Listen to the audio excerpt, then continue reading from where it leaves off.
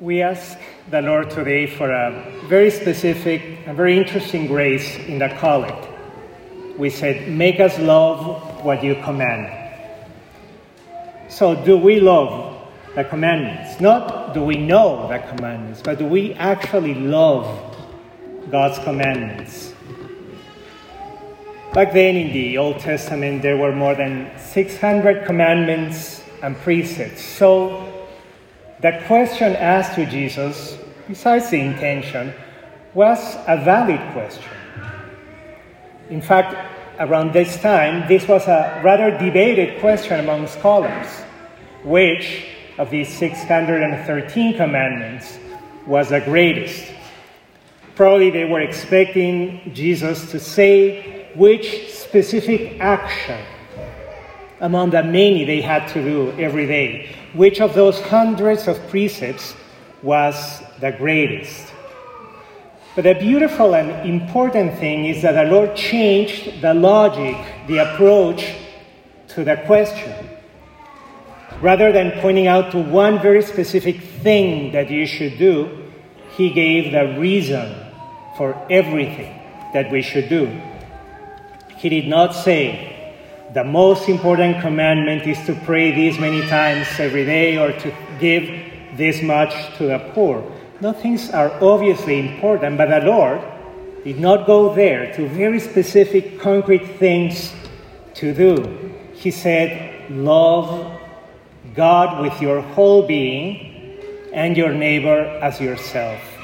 And this, which we obviously know, is really, really important. It was more important what it seemed back then, and it probably still is for us. The Lord said then that loving God with our whole being is the greatest and the first of all the commandments. Nothing is more important than that, but also this is the first, so the foundation of absolutely everything we do. What is most decisive in life is not so much what we do, although obviously that really matters, but even more than that is why we do it. We can know absolutely everything about our faith. We can perform everything perfectly well. And if we have no love, as we read in Scripture, we gain nothing and we are nothing. Love, this kind of love, is like the soul of all our actions. Without love, then, our service, our work, our prayer, our liturgy are like a corpse, a thing, maybe well done, but empty, without life. Because this is so decisive, we need to understand well then what Jesus means, what he means when he says these words. He's precisely speaking about love as charity. That's the word he uses, charity. So what is charity? If we go to a dictionary, we'll find a number of definitions, but mainly these two. First, you usually find this.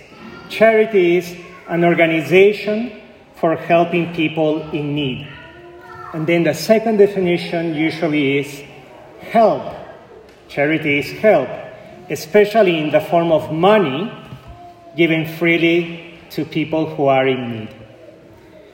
Of course, there's nothing wrong with that, but that is just not what Jesus is saying.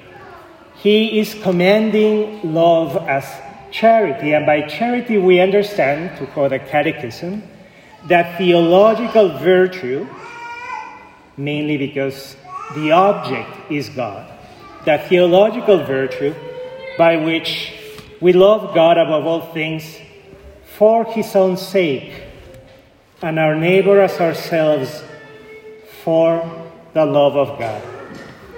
We can give absolutely everything we have, but if we don't do it out of love for God, then that good action is philanthropy, but it's not charity. Charity depends mainly on why we're doing it, not what, why. out of love for God. This is why charity has a King Midas effect, that mythological king. Everything he touched became gold. Everything that is done with charity for us becomes gold, becomes true joy and merit for eternal life. No charity, we can do something good. There's no merit for eternal life.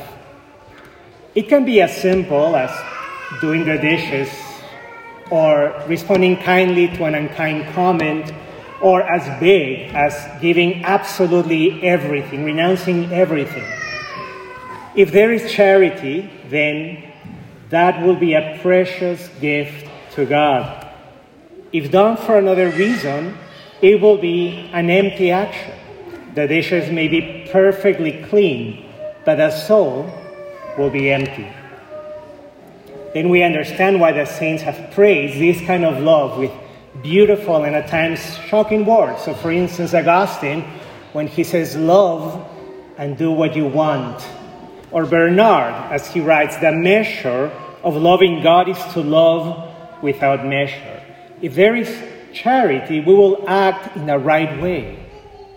What really matters is not to count, but actually to stop counting and to do everything for the love of God. It is very simple to do everything for love of God.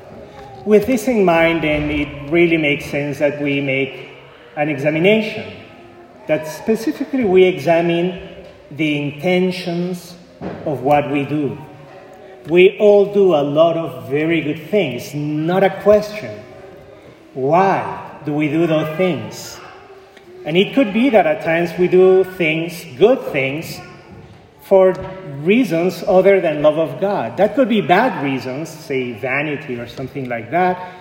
That could be more neutral reasons because you like that person. There's nothing wrong with that.